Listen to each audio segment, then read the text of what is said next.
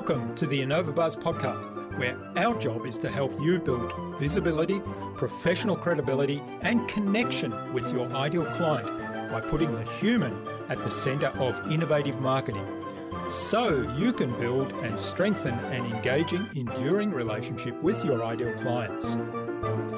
I'm Jürgen Strauss from InnovaBiz, and I'm honored that you're here with me. If you haven't joined our wonderful marketing transformation community yet, go to innovabiz.co and collect your free gift as well.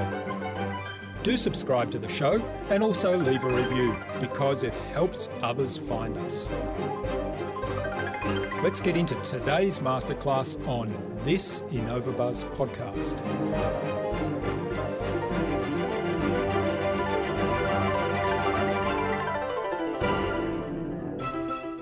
Our values can be very helpful in guiding us about important decisions.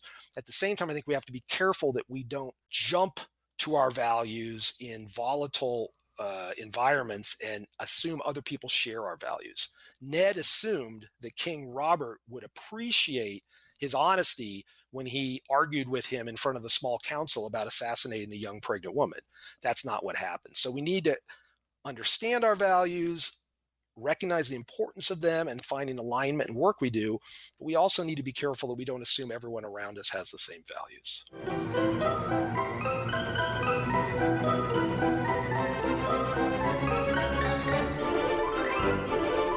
Welcome back. I hope you've had an awesome week so far. If you haven't yet listened to my recent conversations with Iman Zabi, founder of Terrain.io, and Brian Burkhart, founder and chief word guy of Square Planet, then do go check them out, but only after you've listened to today's conversation, of course. I'm really excited to have on the InnovaBuzz podcast as my guest today, Bruce Craven, a writer, public speaker, and educator with over 30 years of experience in executive education. He's a partner at Craven Leadership and an associate adjunct professor at the Columbia Business School, where he teaches his popular EMBA elective, Leadership Through Fiction. His leadership book, Win or Die, Leadership Secrets from Game of Thrones, was published in 2019. He has also written a poetry collection, Buena Suerte, in Red Glitter, and his new novel, Sweet Bride, will be published in 2021. In our discussion today, Bruce talked to me about what lessons there are in fictional stories for leadership. We talked about the importance of empathy in leadership, and we talked about how our values affect our leadership and how to elicit our values. Without further ado, then let's fly into the hive and get the buzz from Bruce Craven.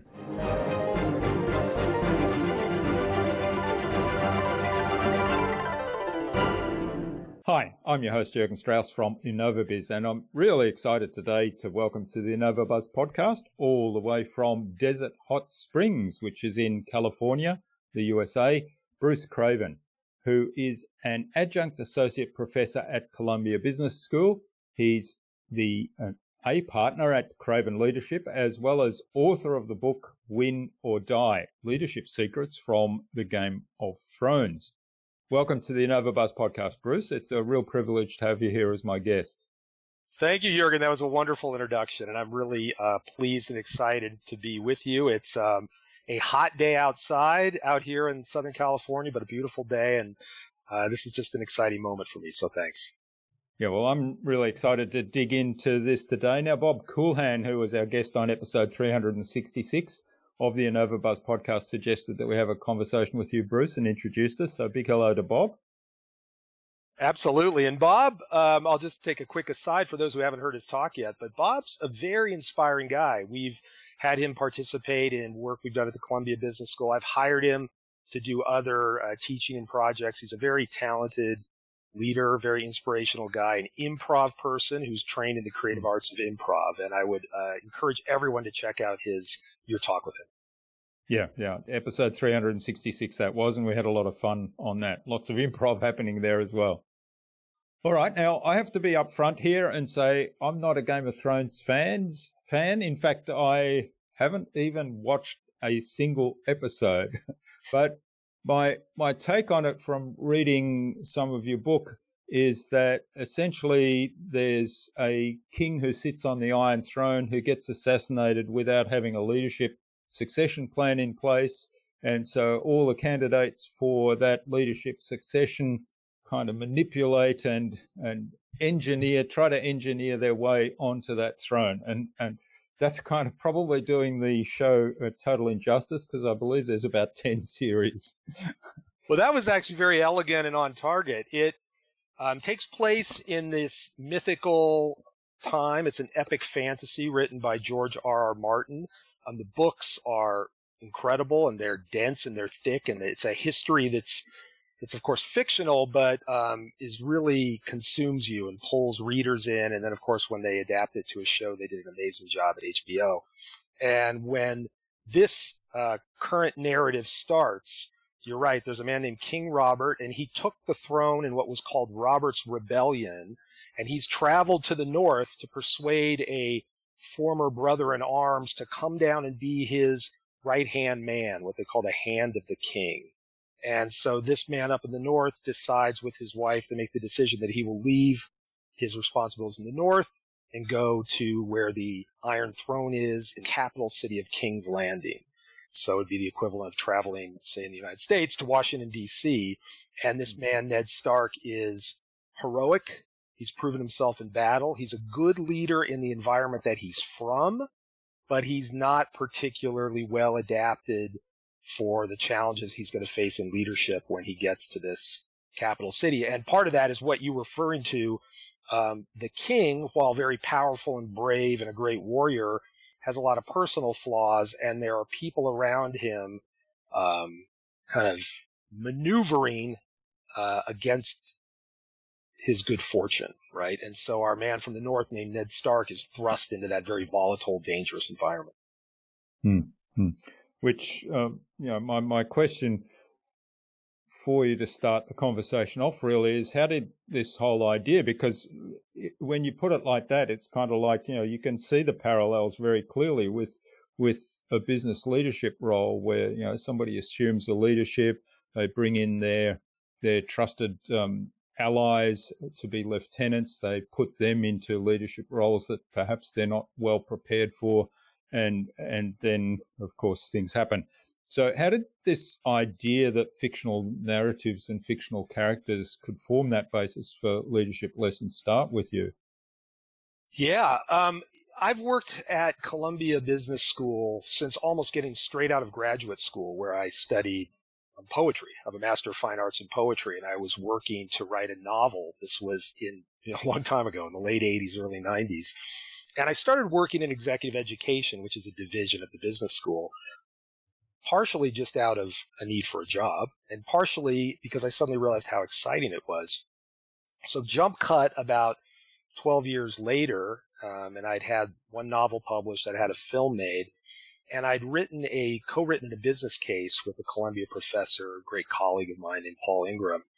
And in the writing of that case, it kept occurring to me, there ought to be a way to bring fiction, this craft that professional writers devote their time to, and professional screenwriters and professional playwrights, but there ought to be a way to bring that into teaching leadership. And it wasn't that the idea kind of sprung full-blown from my mind. I had seen a professor at Columbia, I'd seen two professors use Shakespeare in that capacity. I didn't know that there was a professor at Harvard who was already starting to do that, so I was unaware of that. But I had this idea, and I pitched it to the dean, and he encouraged me, actually, at the time. This is now about 13 years ago, so the previous dean. But I lived in California, and so the question was, how was I going to actually make this happen, teaching all the time in Columbia every week when I lived in California? And long story short, an opportunity came up. I seized it. I spent about 2 years flying back and forth every week, in addition to a lot of the other travel I did. And the ideas really took hold. And I think what it was is because the narratives, to get back to Game of Thrones, and Shakespeare for that matter, the narratives are so compelling and the stakes are so high that for the students, it's very engaging. I mean, go to your job and it's competitive and someone you perceive of as being an ally may betray you.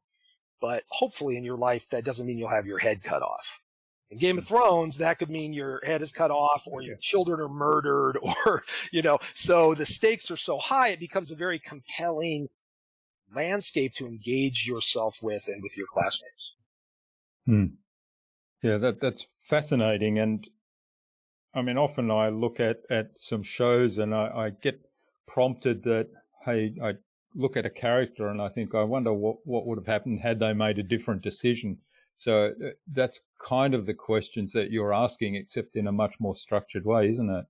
Yeah, that's exactly it. So if you go back to this leader in the North named Ned Stark, his official title is Lord Eddard Stark, but he's called informally Ned. When he travels to King's Landing, the capital city, he does a couple things. He brings his daughters with him, assuming that one of them might marry the king's son, and that's a ill-made decision. He thinks his younger daughter, who's kind of tomboyish, will benefit and become more traditionally, feminine, I guess, in the capital city, and she doesn't. She becomes much more of a warrior. And then he makes some other bad decisions. He trusts the wrong people, and he acts too aggressively in a way that he feels is morally right without being able to evaluate the true kind of dangers of the environment he's in. And by the way, when I first watched the show, I completely identified with him. I think I would very likely have made the same decision. So it's not about judging the characters. It's more about finding compelling characters and then extracting from them some key ideas that you can use to remind yourself when you're in a similar dynamic. Maybe someone's offered you a job and you're not sure you really want to take it. It's probably not the perfect thing for you, but you feel compelled. You start thinking about it through the lens of Ned Stark. You may decide that that's an opportunity to wait on. Or you may decide you're going to take it, but you need to be far more prevention-minded against the risks of that role. Well,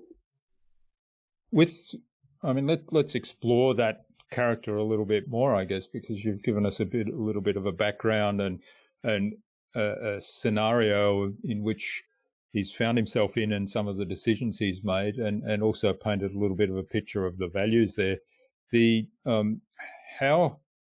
What are some of the lessons we can take from that into a leadership role? So let's say there's a situation where we've been offered this role. It means traveling somewhere else. It means relocating ourselves. And then there's the question, do we relocate our family or do we leave our family where they are? And all those questions that come up. What are some of the lessons that we learn from that and that we can start to assess how we make our decisions here?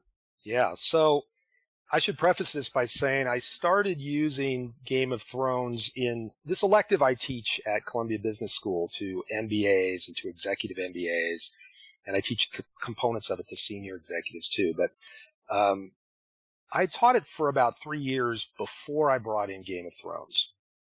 And one of the interesting things that I really benefited from is that the students at Columbia Business School are exceptionally intelligent. And so I was extracting a lot of great ideas from them as I was, quote, teaching the class. So one thing that many of them were very quick to point out was how Ned Stark really didn't evaluate the environment. He really didn't sit back and try to recognize what his core strengths are, what the job description was really requiring. He didn't have clear communication with the king. Remember, they knew each other when they were much younger, when they were warriors. There's sort of this collegial friendship kind of around being brothers in arms, but Ned doesn't actually push him to be specific on what his job description is. So they have all this goodwill, and I'm sure a lot of your listeners, yourself and myself, have been in that kind of situation where you're going into a working relationship. You have a lot of goodwill with each other, but you're not being specific on the role. And so at a certain moment, going back to Game of Thrones, the king is being encouraged, King Robert is being encouraged to send an assassin to kill a young woman who's pregnant in the continent of Essos. because she is the daughter of the previous king of Westeros. So if she has an heir, that heir could be a threat to King Robert's rule. So King Robert is strongly considering sending this assassin, and Ned gets in a very public argument with him in front of what's called the Small Council, his group of different advisors. So Ned, following his moral belief in, the fact that it's incorrect to send an assassin to kill a pregnant young woman, triggers such a violent argument with his boss that the two of them aren't there to support each other for a while as other more manipulative foes get into action. So to pull it back to our own dynamics as leaders going into a new situation, we need to get clarity on what the boss or the organization is expecting from us. And in Ned's case, he felt he was expected to be truthful and to operate with complete transparency, even if he was in front of other people. But of course, the king felt his real responsibility was to be loyal, Ned's responsibility was to be loyal to the king. So if they had dug a little deeper and got clarity on that, they might have been able to support each other when there was a lot of threats around them, as opposed to arguing with each other, pulling away, not being able to communicate with each other, and then suffering from being vulnerable to their enemies. Yeah, it's interesting, isn't it? Because I think what you touched on there is a bit of a clash of values. And I know you talk in some of the articles that I've read, you talk quite a bit about values and understanding values and alignment of values. So expand on that for us a little bit. Yeah. So if you think of King Robert and Ned, again, there's certain values you can be fairly sure that they share. They both feel the importance of courage. They were both great warriors. But it's clear, looking at how King Robert behaves, courage is his top value. So even as the king of Westeros, he's trying to organize ongoing battles and fights, one-on-one fights, almost imagine like a UFC competition, an ultimate fighting competition. He's trying to create these dynamics where he can fight younger warriors simply to prove his courage.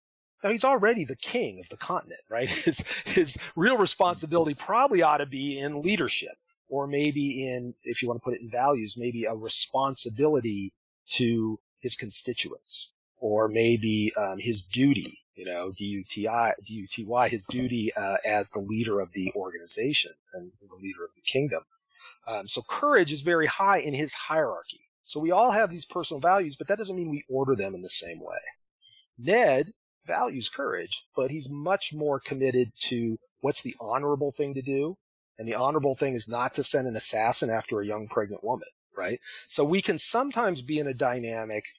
I said earlier how we can have goodwill with people, but not be transparent and clear about what real job descriptions are, and it doesn't have to be a boss to a direct report. We could be working with colleagues, have all kinds of goodwill, but if we're not being transparent about what we actually expect from each other, we can make a lot of assumptions. And that's what's happening here. And because their values are so close, they feel like they're being honest with each other, but in fact, they're triggering, Ned is triggering a lot of anger with the king, and that puts both of them in a very vulnerable place. So I think one of the real takeaways from that is when any of us, again, we don't have to be in a world as violent as Game of Thrones, but it feels good to do what our values, our personal values tell us to do. And that can be an incredibly powerful source of guiding our decision making. I'll give you one quick example. Not that long ago, a colleague suggested that he might recommend me for a particular administrative leadership job at Columbia Business School. I had thought about that possibility for a number of years, and I knew it wasn't really in alignment with my values, that I respected the people that were great at that job, but that it wouldn't be a fulfilling role for me. So when, in fact, he suggested I take that role, I apply for that role, my wife thought it was a brilliant idea. And I quickly, said, well, it would be for someone else, but for me, it's not the right decision. So our values can be very helpful in guiding us about important decisions. At the same time, I think we have to be careful that we don't jump to our values in volatile environments and assume other people share our values. Ned assumed that King Robert would appreciate his honesty when he argued with him in front of the small council about assassinating a young pregnant woman. That's not what happened. So we need to understand our values, recognize the importance of them, and finding alignment in work we do. We also need to be careful that we don't assume everyone around us has the same values. Yeah. Well, there's some really good points there. I think the other thing for me is that many people are not really that conscious of their values. I mean, they live by them. They have very strong values, but they're not necessarily conscious of the values or how they behave as a response to that value, and also what hierarchy of values they have. So that Right. if there's a conflict between two values in terms of a decision to be made or some behavior to engage in, they will default to what's the most important value for them. And people aren't necessarily conscious of that. They do a lot of that is unconscious. And so how do you, as a leader, become a lot more self-aware about your own values so that as a start point, you can say, well, okay, I know these are my values and this is the hierarchy of my values. This one's more important than that one. And I know that for somebody else, they may not have all these values, or if they do have them all, they may be in a different order of importance. Yeah. I think we should be clear too that we all have values that, we've sort of learned from our religions, our governments, our organization probably has some declared values that are important. And what we're talking about a little more here, which I know is sort of our personal individual values, right? And for me, I'll take you back 20 years ago when it was just being introduced in the executive education department at Columbia Business School. And I was the guinea pig. So a coach, because it was very new in executive coaching 20 years ago, an executive coach asked me a series of questions. And this is basically the process. Through being asked a series of questions, what kind of things do you like to do? Are you whatever? Are you a surfer? Okay, what sort of abstract concept do you feel is fulfilled by surfing? Oh, I feel peace, right? Or I feel adventure, or I feel serenity. Oh, you're a skier. So what, at work, are you into IT? What part of the organization are you normally drawn to? Are you drawn to sales? What do you feel like when you're working in sales? Oh, it's a sense of connection with the organization and with the customers. It's a sense of community, right? So we have these words that capture these sort of abstract words that capture the good feelings we have from different things we do. And then the coach will help you think through how to prioritize those. I mean, I talk about it. I have a chapter where I talk about it in the first chapter of my book. And there's different ways to do it. When I was coached, it took the coach, I think, a while to help me get to where I had these values. And I was up in the mountains north of New York City, and I went walking down by this lake, and I thought, well, okay, was that worth it? Are these going to be helpful? And within weeks, I was recognizing work that I wanted to do. I was recognizing jobs that maybe I would just have to kind of suck it up and get it done for a while, but it wasn't going to be fulfilling to me. You start to see how you can guide yourself through those values and through the hierarchy of the values.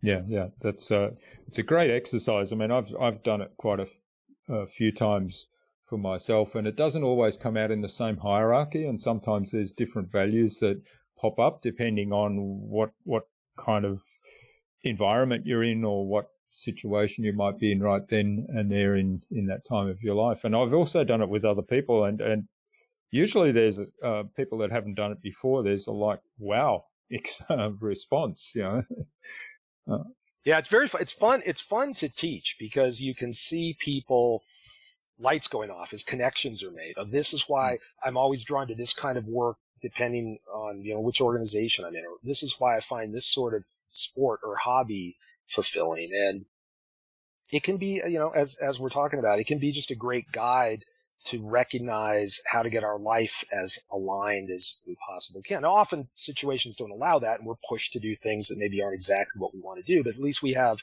the perspective to understand it. All right. Now, one of the one of the things I'm a little curious about, and I'll let my inner cynic come out a little bit here, because if you take something like Game of Thrones, and there's many other kind of series or stories that are very similar to that, have the same dynamics, and basically there's a whole lot of power games at play, power dynamics. There's shifting loyalties and shifting alliances, and there's scheming and trickeries, and often scheming and trickeries and lies are kind of rewarded. The people that are the nastiest humans end up winning out in this. And sometimes when I watch shows where that's the outcome, I think, well, hopefully real life isn't always like that. But then every so often things go on, and we've got a situation right now in Australia, but I won't go there,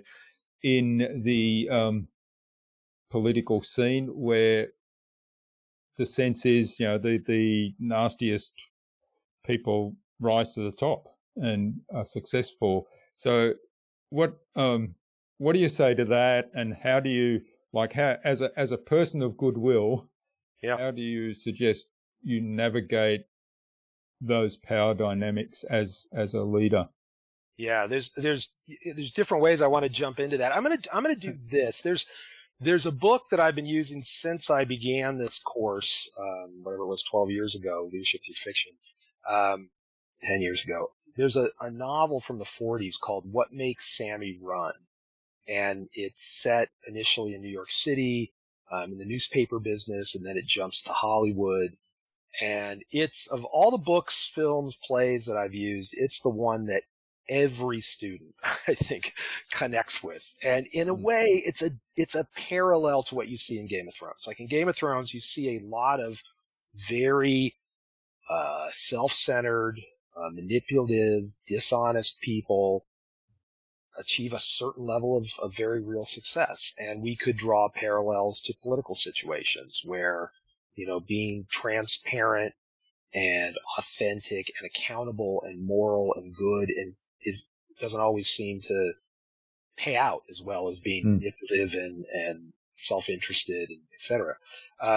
In What Makes Sammy Run, I don't want to entirely give it away, but there's a young boy that's grown up in the slums in New York City, and he's very willing to do whatever it takes to get to the top. And his name's Sammy. And so when we talk about him in the class, it's very interesting, because sometimes people will admit, I've got a little of Sammy in me, and often, almost every time, people say, oh, I worked with a Sammy. And so, and I'm going to get back to kind of your question, we try to use that to really analyze, are there moments when thinking like Sammy might be justified?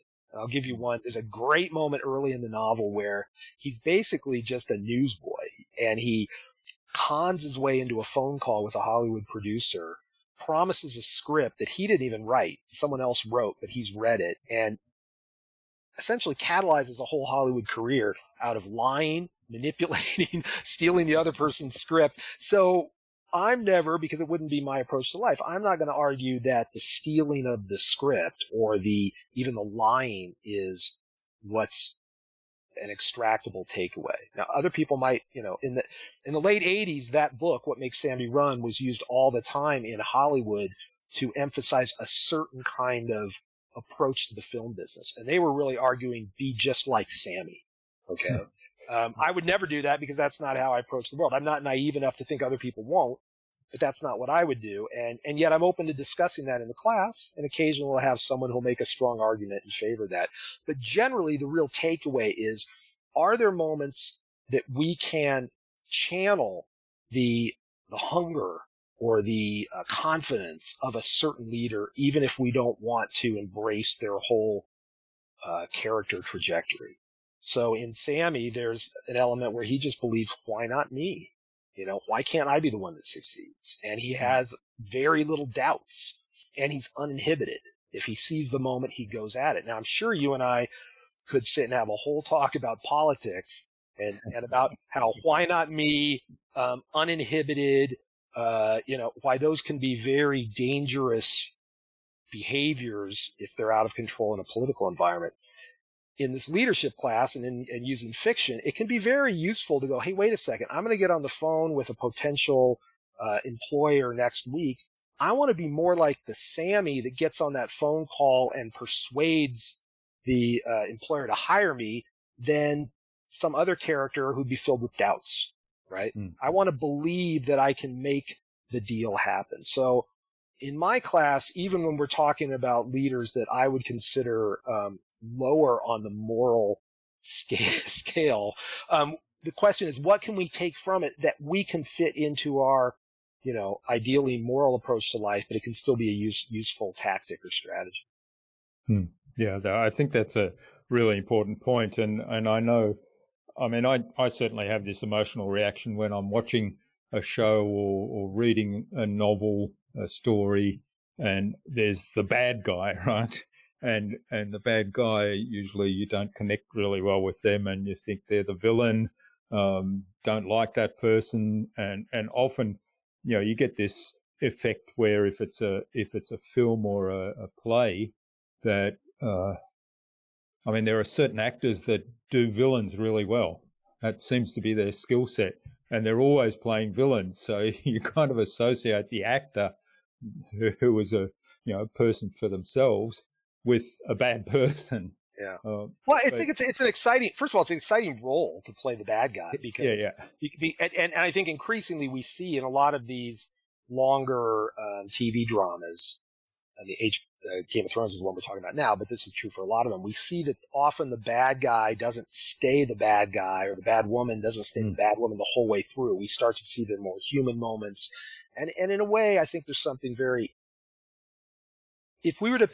If either of us were to pick the political leader that we find the least appealing and we feel pretty strongly in our judgment over, we would be better if we could imagine them as being the hero in their own hero's journey, because that'll give us a sense of empathizing with them. And I don't mean empathizing with them to approve of their behavior. I mean empathizing with them to understand what's driving them.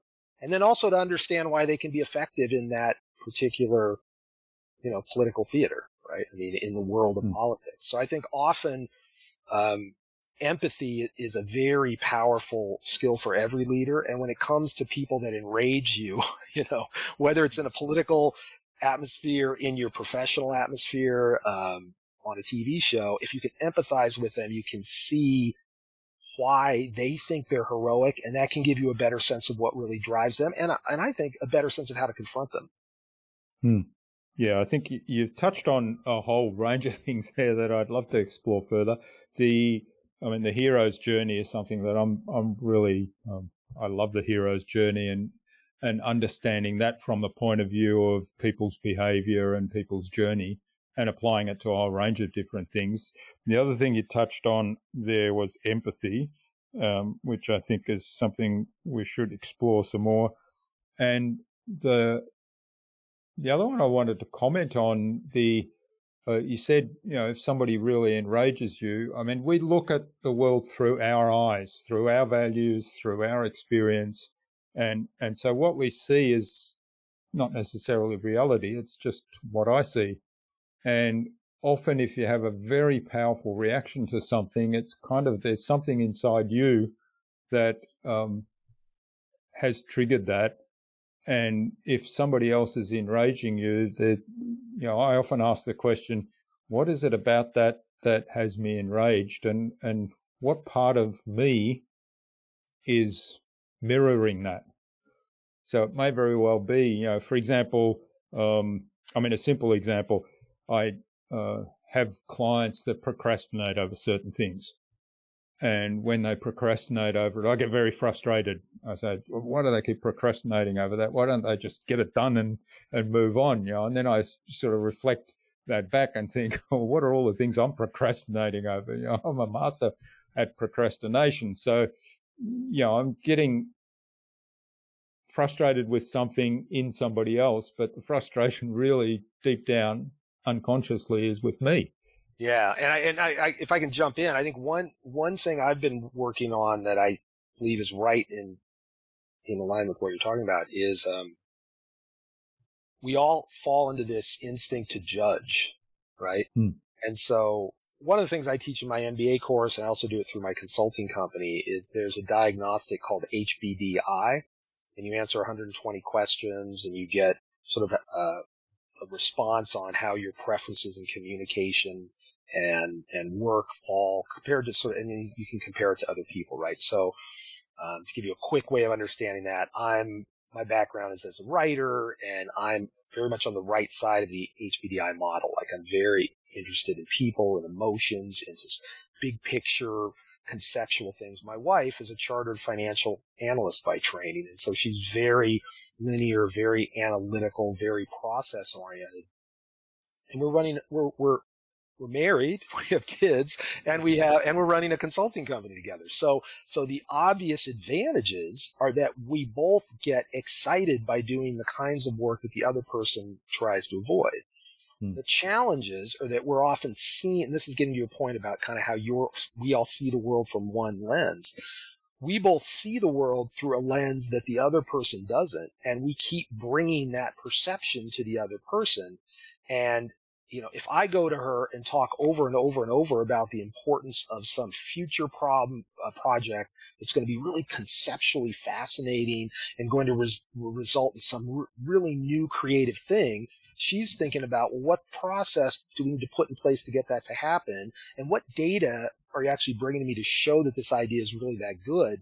And so we can really clash, right? And then the clash can be exacerbated by judging the other person. Oh, well, they don't even understand what's important about life anyway. I mean, when we jump to these huge extreme judgments, and you don't have to be married to your business partner to do that, right? You can do that all the time in the work environment. So for me, and we talk about this a lot in my class, one thing that I'm really trying to work on personally, because I think it's just smart, is to not get overwhelmed by that kind of judgment.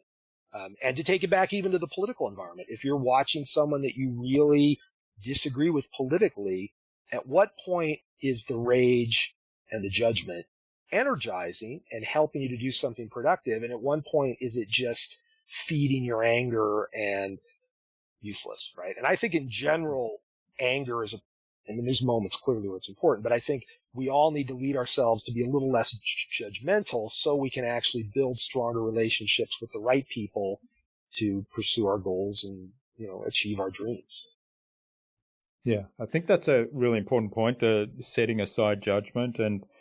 And you talked about empathy earlier. So I think, having empathy with another person's worldview or another person's style of doing things or way of looking at things does require setting aside judgment, right? And it doesn't mean you have to agree. It doesn't mean you have to. Sorry, I'm interrupting. It doesn't mean you have to agree with it. It doesn't mean you have to agree with them. You might at the end of the day go, I completely disagree with their approach to leadership within our organization. But if we can at least control the judgment enough that we can think more clearly, my belief is we're going to be more effective in whatever steps we decide to take to pursue our own goals within, an organization to compete. We're going to compete better if we can actually step back from just seeing white rage going across our face. Yeah. And you talked earlier about, in the Game of Thrones and the story of Ned and the king, that, there was the communication wasn't clear. There wasn't clear communication. And I think setting aside judgment, and particularly, if it's a work colleague or a business partner or a spouse, even more important, that having really clear communication and having meaningful conversations. I mean, I like to not just, talk to somebody about the weather or something like that. I like to have a meaningful conversation because that's the way I think I can learn from other people, and also it gives me the opportunity perhaps to contribute to them in some way. And to be able to have a meaningful conversation with somebody doesn't require that I agree with what they say, but at the same time, it does require setting judgment aside so that we can have a meaningful conversation and yet still disagree. Yeah, and if you're looking at it from, let's say, a leadership perspective, which we are, and even a business perspective, if you go back to Game of Thrones and to season 1, Ned and I don't think I have to be too worried about spoilers at this point because the show's been over for 2 years, but Ned confronts the king's wife about some stuff Ned has learned, and he misjudges her completely. I mean, he assumes because she's female that she's not going to have the courage or the anger or the focus on her own success that he thinks a man would have. And so he goes into that situation judging in a totally different way, right? Like he confronts her, judging her for not being really the warrior that he is or that the king is, simply because she's not wearing armor and carrying a sword. And so he, in his efforts, his misguided efforts to help her, he actually puts himself in a vulnerable position. So part of it is we need to recognize the strength of people around us. We need to recognize their potential and not judge them because it's in our own best interest to succeed, right? Like if he had been able to be a little less judgmental and a little more open to trying to listen to her and understand from her, he might have found a way. I'm not saying it's 100% sure, but he might have found a way to build some common ground and move forward without facing the horrible fate that he faces. And so again, to put it in our environment professionally, we can often fall into judging a lot of people, simplifying their complexity, and then not even giving them the information they might need to create, a win-win situation with us, right? So like your instinct to try to have real conversations with people is also the instinct to build a real network that can really support each other. Yeah. Okay. Now, I mean, we touched on that, there's power dynamics at play and sometimes the people that perhaps don't share our values and don't behave the way we like to behave are more successful than we'd wish them to be in an ideal world.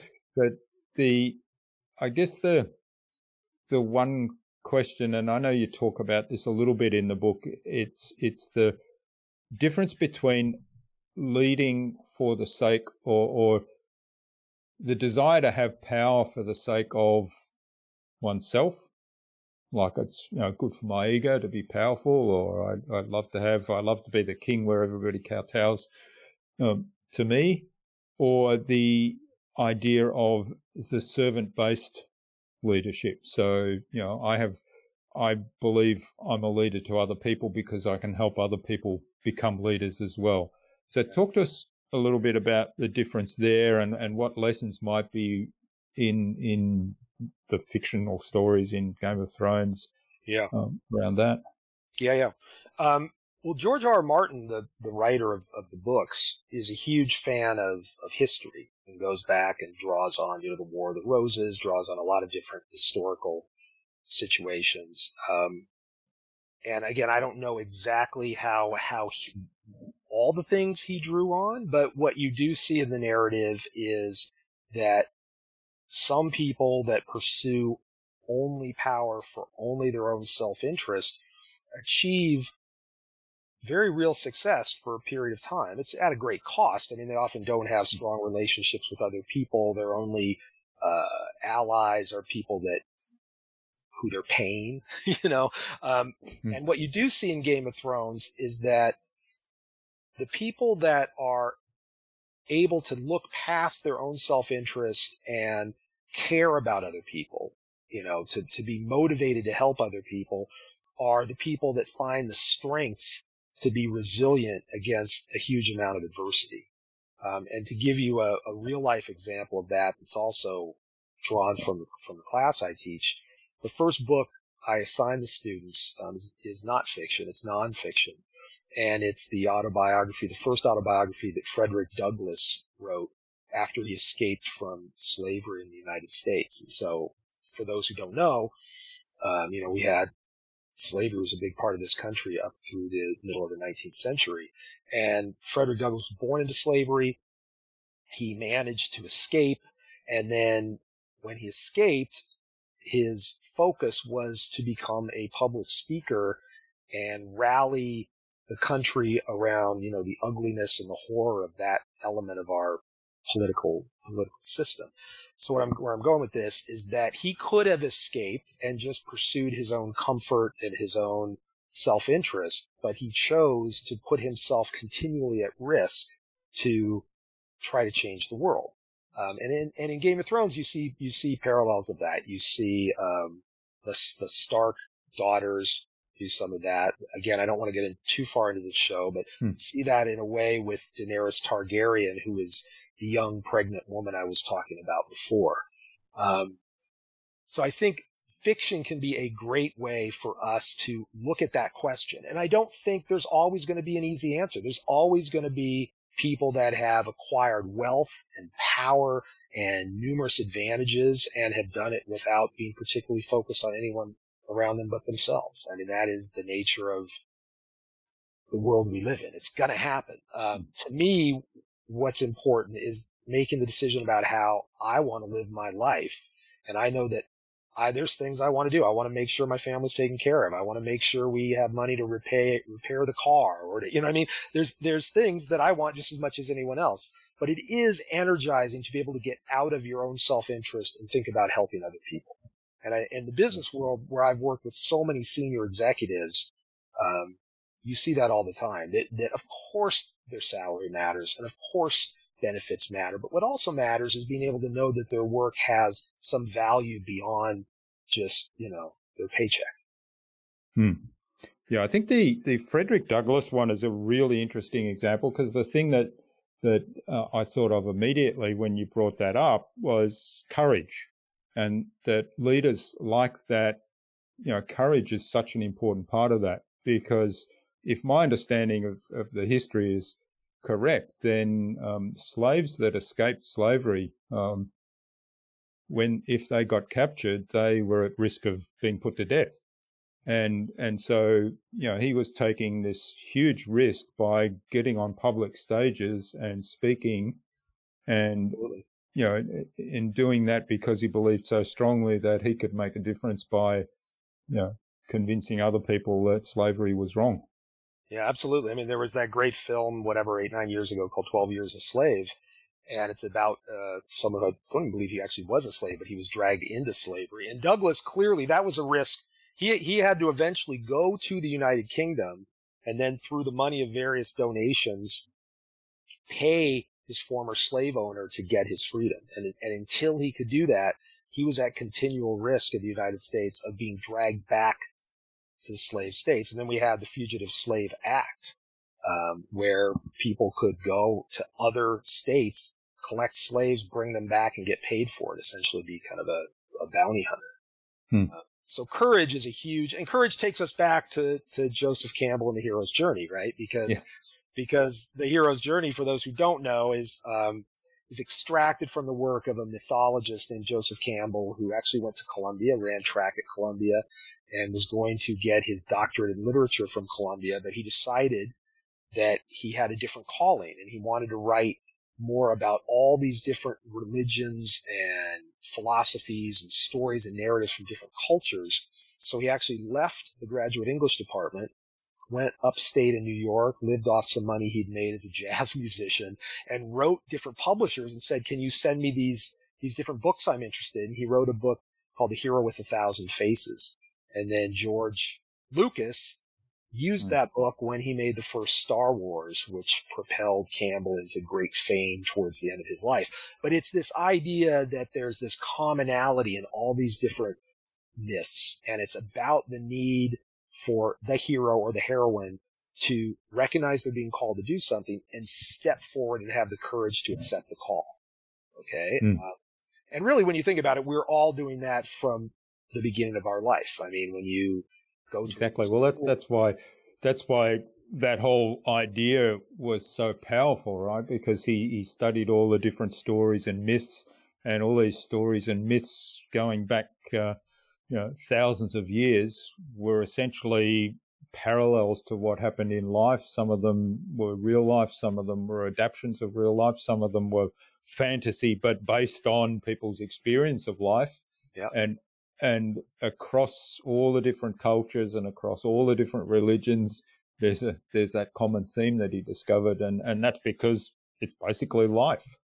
Yeah, that's I love the way you put that. It's basically life. And he would argue that if you hear the call to that adventure and you don't take it, you may really feel a sense of loss, right? You may later realize that some adventure was put in front of you and didn't take it. Now, to get back to Ned Stark, look, he was called to an adventure, and he took it, and it all went terrible for him, right?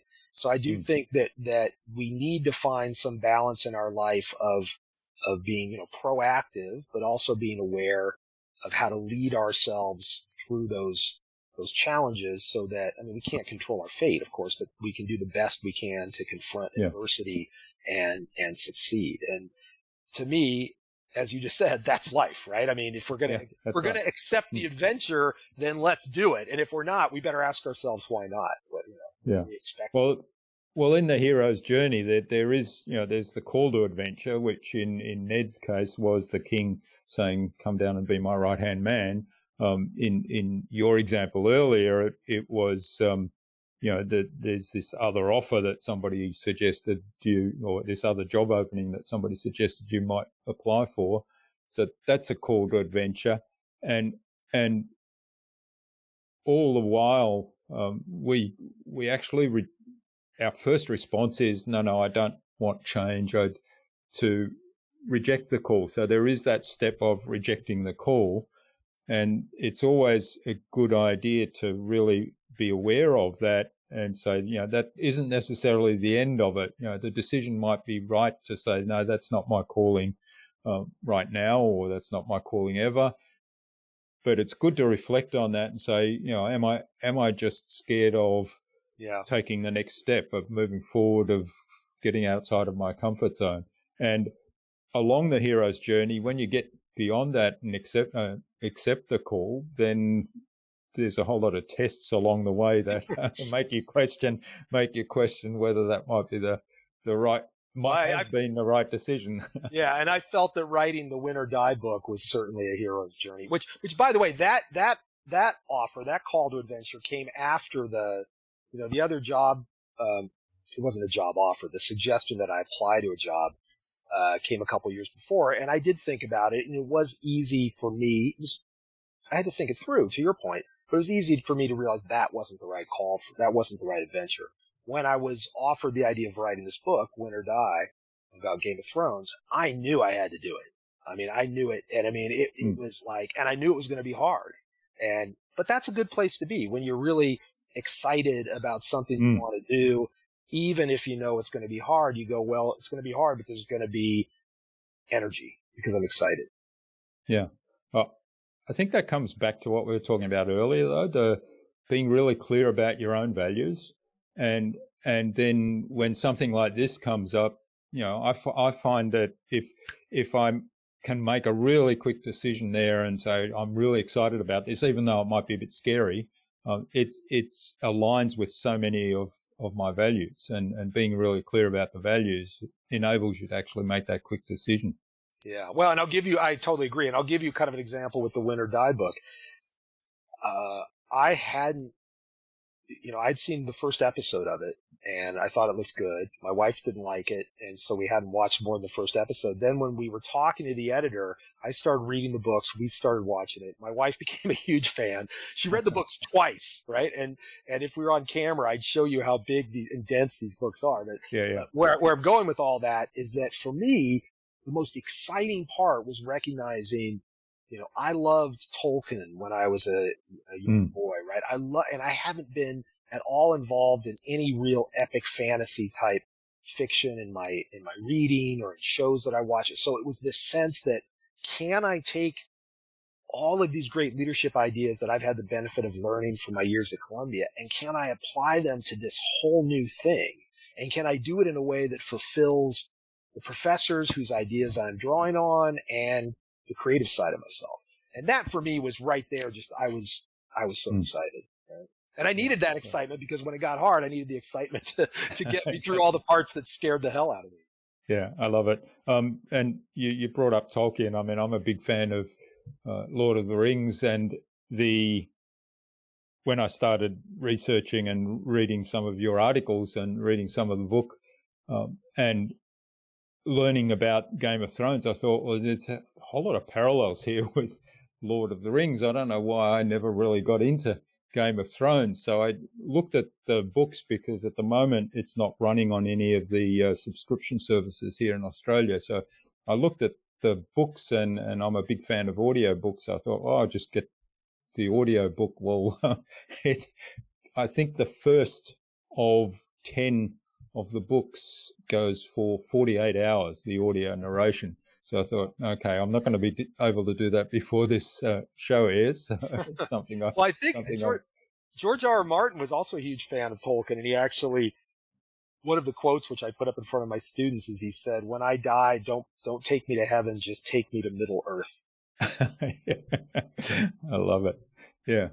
Now, I believe there's a new book coming out soon, and that's taken a little while to get underway. Yeah, I think he's been incredibly prolific, but it's in a lot of different projects. And as a writer, I mean, you see people that give him a hard time for not finishing I think there's 2 more that are expected in the Game of Thrones series. I feel like, hey, he's paid his price. He can do whatever he wants to do with his time, right? But he did just sign a big deal with HBO, and there's going to be possibly even more prequels than the one that's already there's one that's already in production from his history of the Targaryen family before, that was called Fire and Blood, I think. And I just read today that there's a Broadway, West End, and Australia bound play that's being developed. Play from the stage. So, so I was driving my son to school this morning. I said, it's going to be really interesting to see, how many generations from now are people still looking at Game of Thrones? Does it become kind of like a parallel to Shakespeare, and people, yeah, I don't know, but it's a fascinating time to watch TV and to see the kinds of narratives that are happening out there. All right. Well, I'm just looked at the time then, and we've gone on for quite a while. We've gotten pretty excited. So I think it's a good point now. I mean, there's lots of great leadership lessons there, and I certainly encourage people to read the book, particularly if you have watched Game of Thrones and you are familiar with the story.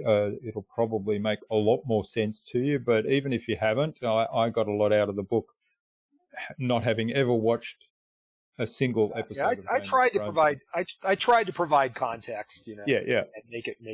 There's certainly value there, and it's fascinating that there's so many lessons in leadership from these fictional stories.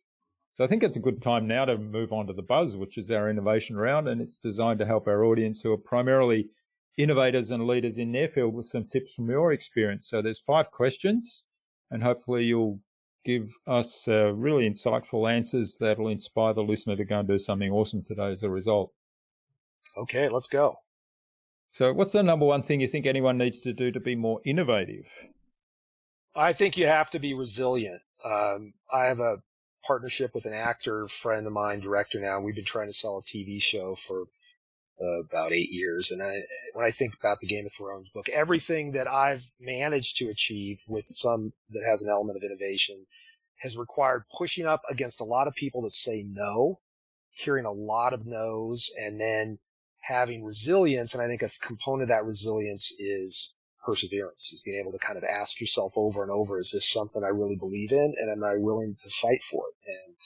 And if you keep saying yes and you keep believing in it, it doesn't mean I'm going to sell this TV show, right? But it does mean some doors are going to open. And the Game of Thrones book was a very similar. The editor came to me, but then there was a whole nother journey involved, and we ended up back with the same editor. But everything that I'm publishing a novel this year that I started writing 20 years ago, right?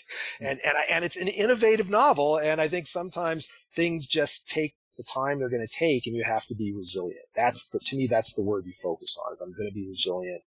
And I keep a picture of Frederick Douglass in front of me, because to me, he's a symbol of being resilient, of just not going to quit. I'm going to fight, or I'm going to fail, and I'm not going to fail. So I'm going to fight. Yeah. And again, coming back to the idea of values and beliefs and being really clear about, what fits into those values and what do you feel strongly about. And so then you can keep persevering on that path, and also it helps with resilience, I think. Yeah, using the values to coach yourself to persevere and to be resilient. That's a great point. So what's the best thing you've done to develop new ideas?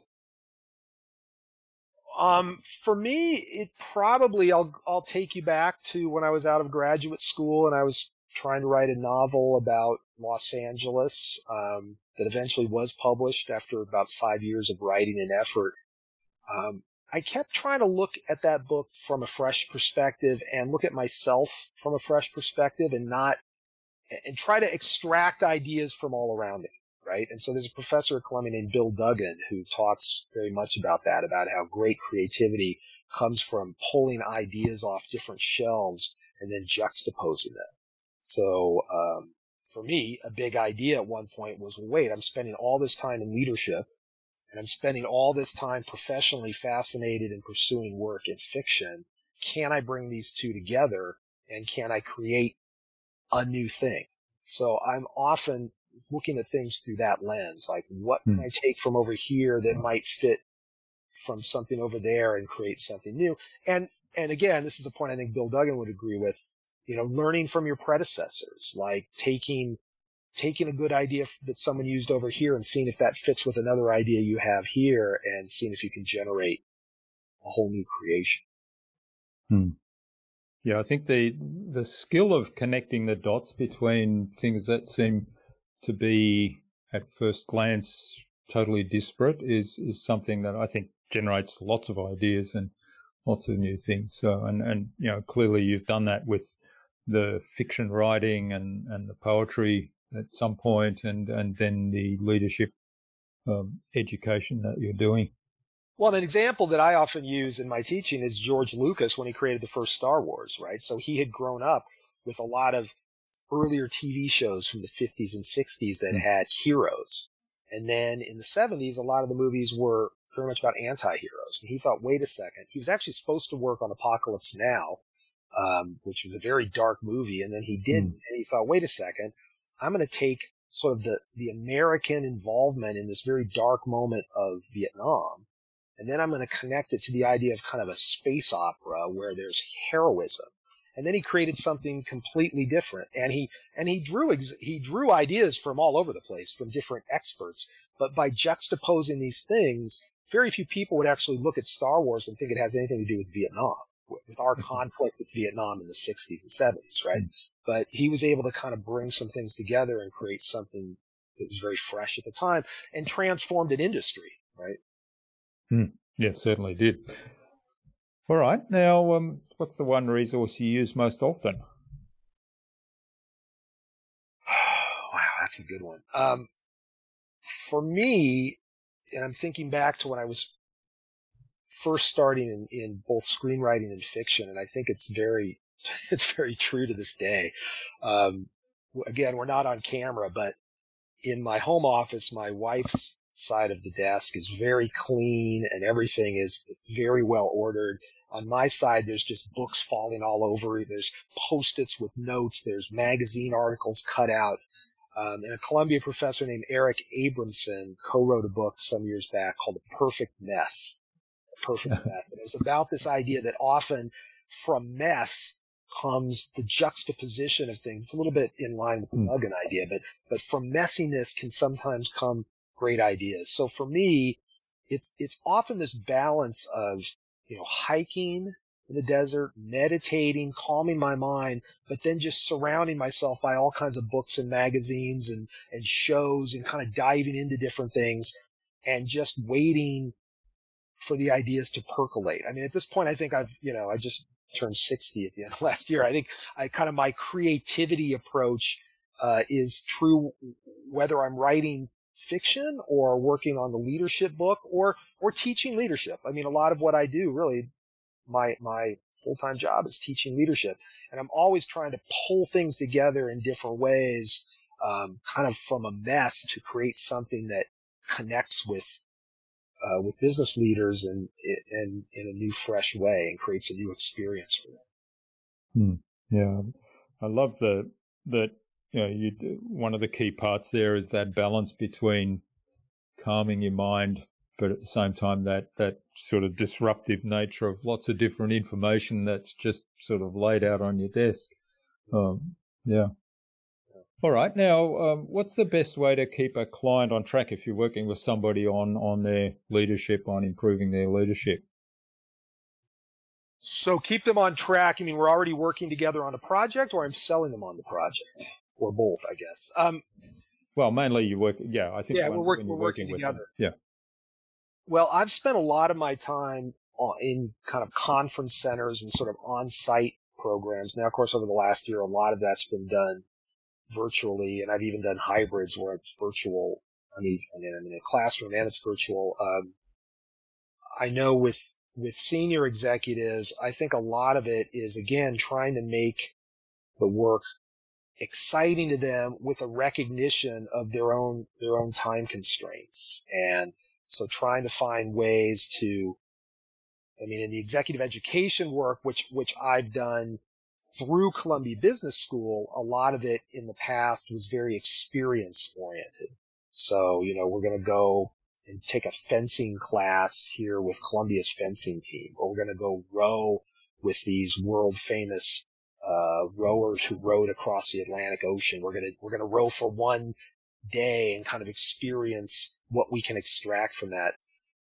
In terms of work I've done individually as a consultant, in addition to doing it with executive education programs, I'll do things like writing a story. Everyone will write a story, which is a very new experience for everyone in the class, where they're envisioning their own hero's journey and they're envisioning how they're going to achieve success in the future. So I think you can't just roll out boilerplate stuff and expect to win anyone's true transformational engagement. You've got to bring something unique to it, and it's got to be something unique that you believe in. I know Bob Culhan, who we were talking about earlier. I mean, I've worked with him both independently as a consultant, and I worked with him, at the business school at Columbia, and he brings in improv, and that creates all of those things, create a certain amount of discomfort. And I know because I've done them. In addition to teaching some of them, I've participated in some of them. And a little bit of discomfort is not a bad thing in learning, because it gets us out of that armchair mode where we sit back and we analyze everything as if we're, 100% on top of everything, right? And learning sometimes need to be shaken up. One thing I did, it's now been about 10 years, but I got pretty heavily into a lot of martial arts type stuff. And I remember thinking, hey, this is nerve-wracking, but this is also good for me, because this is helping me to recognize how intense life can be. So I try to bring some creativity and intensity to stuff to keep people connected. And then, of course, if it's like I've got some consulting work now, it's got to fit with what they need. So you really need to be able to listen. If you get on the phone, and I can sometimes fall prey to this, if I get on the phone 100% sure that I know what they need, that's not the right approach. I need to get on the phone and listen to what they need. They might not know what they need, but I don't necessarily have the answer right away. We need to get there together, and then something great can happen. Look at the world through their lens. Yeah. I love it. Empathy.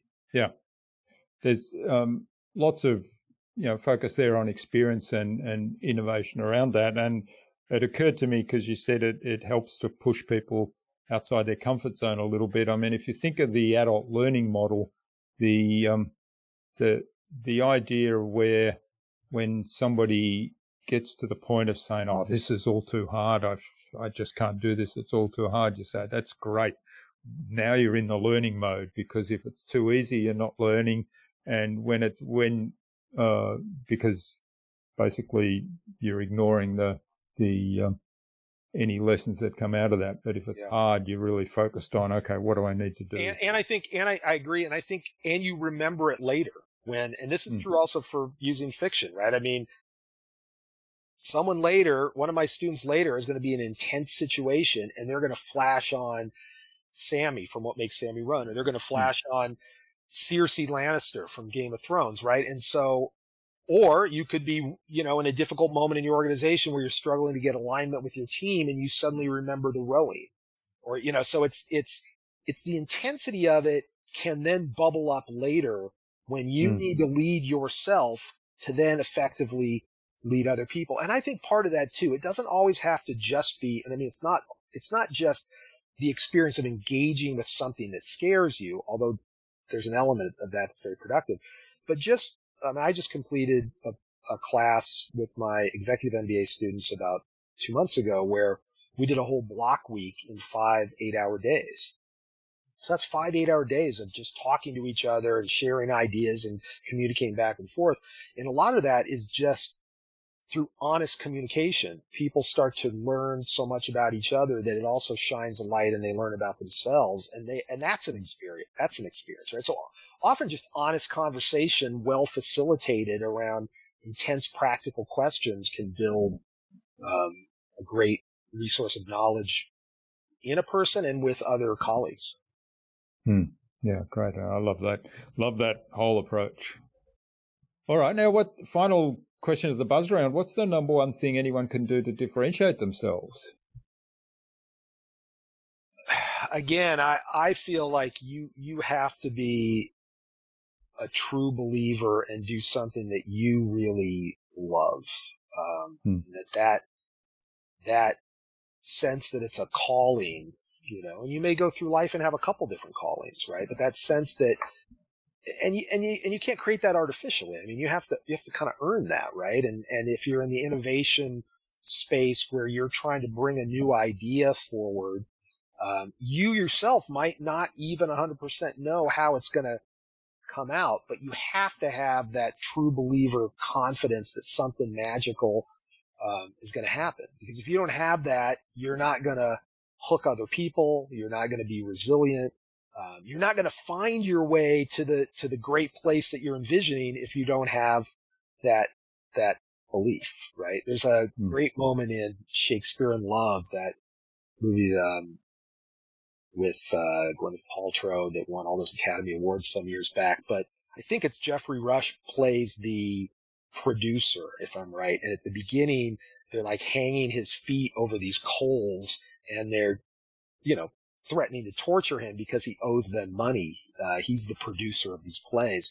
And at some point they're saying, well, why do you think this play is going to happen? How do you think this is even going to come together? And he goes, it always does. It's magical. It always comes together. But I always have him in my mind when I'm trying to pursue something, because I'm thinking, it's not 100% rational. If it was 100% rational, everyone would have done it. Right? Does it mean you're going to get there? It doesn't mean you're going to get there. That's part of why it's the hero's journey. Are you going to take it? That's the thing. You've got to be in that space. Like, I believe, I'm going to fight for it. 100,000 other people haven't done it. It might not work, but I'm in that space where I'm going to go for it. Yeah, I love it. Yeah. And Shakespeare in Love is one that I have seen. So I remember that scene. Yeah. It's a great movie. It's a great movie. Yeah. All right. Well, thanks, Bruce. This has been fabulous. Now, where can people reach out to you and say thanks for what you've shared, find out more about you, get a hold of the book Win or Die? Yeah. Well, my website is www.craven Leadership. So CRAV as in Victor EN, leadership.com. I'm also on LinkedIn. For those that use Instagram and Twitter, my handle is, I have an old vintage Mercury, and the license plate is LEDSOFA, Lead Sofa, because it's a big old wide car that, a family of 5 could live in. So I'm on Instagram and Twitter at Lead Sofa. Yeah, and I think through any of those you can find me, and I'd love to hear from anyone. And the book is translated in Turkish, Russian, Serbian. The English did the paperback. The novel is here in the country. It's all on Amazon or Barnes & Noble. And if you do Audible or that sort of thing, I actually recorded the audio, and that was an adventure, but it was really fun. So anyway, I would love to hear your thoughts about the book, and just reach out to me if I can be helpful in any way. Great. Well, we'll post all those links in the show notes so people can click straight through. Now, do you have any parting advice for our listeners as we wrap this up? Well, I feel like I've said probably a lot. I think I've certainly talked a lot. Let's hope that I've said a lot. But I would say that for me, one thing that is in my mind a lot, and maybe it does have to do with, I'm 60 now, and to me, in many ways, that feels young. Our grandmother lived to be 101, and In many ways, that feels old. But one thing I'm very aware of now is that when I look back at my life, often when I trusted my instincts and I went after something really big, whether I succeeded or not, it's okay. I feel so good that I went after it. And when I look back at my life and I think of the times when I treated people right, whether it was a friendship, a relationship, a professional relationship, I feel good about it. And if there's times when I feel like I remember the times when I feel I could have done a little more for people. So I often say that to my students is, take the high road, treat people right, and just pursue the things that you're hungry to pursue. And, if their lives are anything like mine, I feel like I can live with what you might call failures. And, because I don't see them that way. I see them as the fact that I had the courage to fight for the things that mattered. Yeah, I love that. And I think I'm reflecting a lot on when have I treated people badly, and you go back to your younger days and you're impulsive and perhaps reactive, and there were times when I have to say that wasn't the best way to do it, and so today I'm a lot more conscious of that. So treating people right, really a big one, I think, for me. Yeah, for me too. I'm sure in the scope of the world, we were both probably pretty good people all the time, but I think it's recognizing that taking the high road and treating people right is easier than having to decide if there's some other approach you should take, right? Yeah. Thankfully, I think I usually did the right thing, and the times that I didn't, I still remember very clearly. And I think, so when I'm talking to people and offering my, mentoring advice, it's usually just treat people right and just fight for what you care about, and don't spend any time trying to decide if that might be the perfect moment to be manipulative, Yeah, that's right. Well, I was just going to say being manipulative and lying and then maintaining the lies, I think costs so much energy. It's much easier just to be transparent and honest and do the right thing. Yeah, beautifully said. And I totally agree. All right. Finally, who else should I get on this podcast and why? Well, I'm going to send you a couple different thoughts. I wrote out to my colleague at Columbia University, Paul Ingram, and he said absolutely he'd love to do it. Last fall I had a young novelist sit in on my MBA class named Abigail Rosewood, and she wrote a book that came out a couple years ago called If I Had Two Lives. And I found it really interesting to bring a young novelist into a group of graduate students and have her talk about the entrepreneurial elements of trying to pursue her vision, right? So here I am, much later in my arc of my life talking about it. And I think having someone who's younger in that stage talking about it could be really great for you. Then I have a few other Aussies I've got to track down, communicate with them, but I'll shoot you their names because, you got to have some Aussies on there because they're good. Yeah.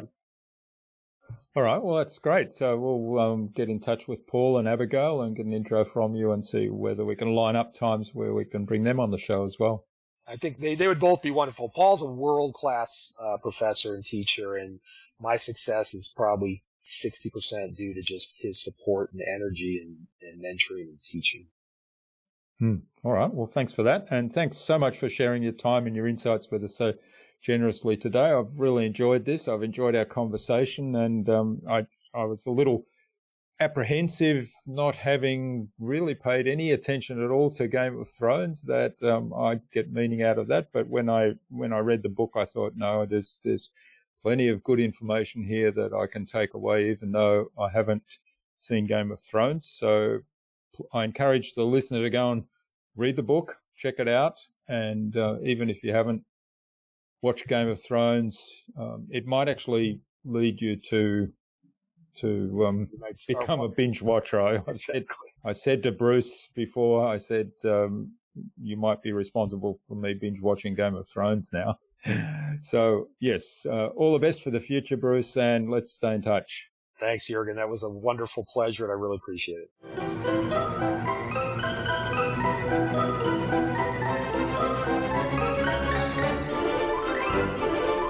I hope you enjoyed that really engaging and insightful conversation with Bruce and took something away from his episode. Bruce shared so much value in the stories we discussed today, the concept of shared values and not assuming that others who share your values have the same priorities. They were the ones that stood out for me, and of course, the idea of service-based leadership. I'd love to know what you took away from Bruce's episode.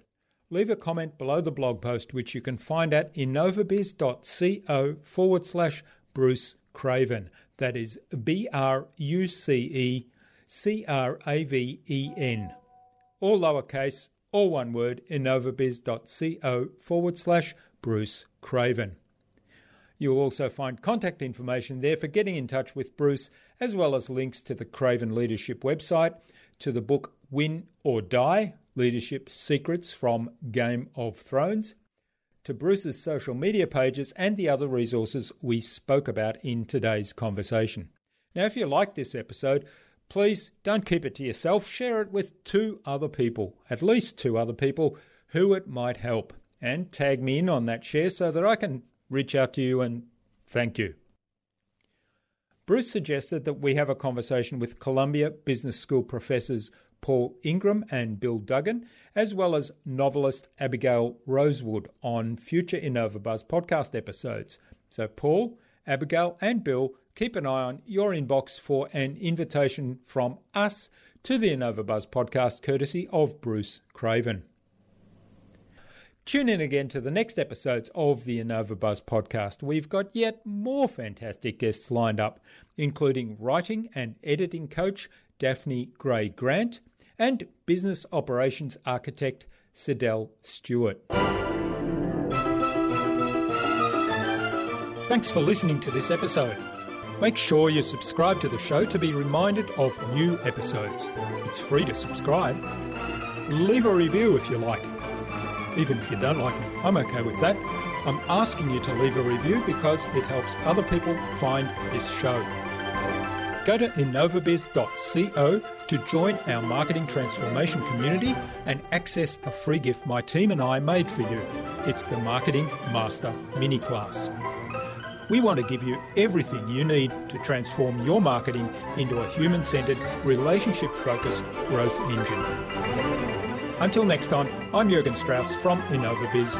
Remember, be awesome and keep innovating.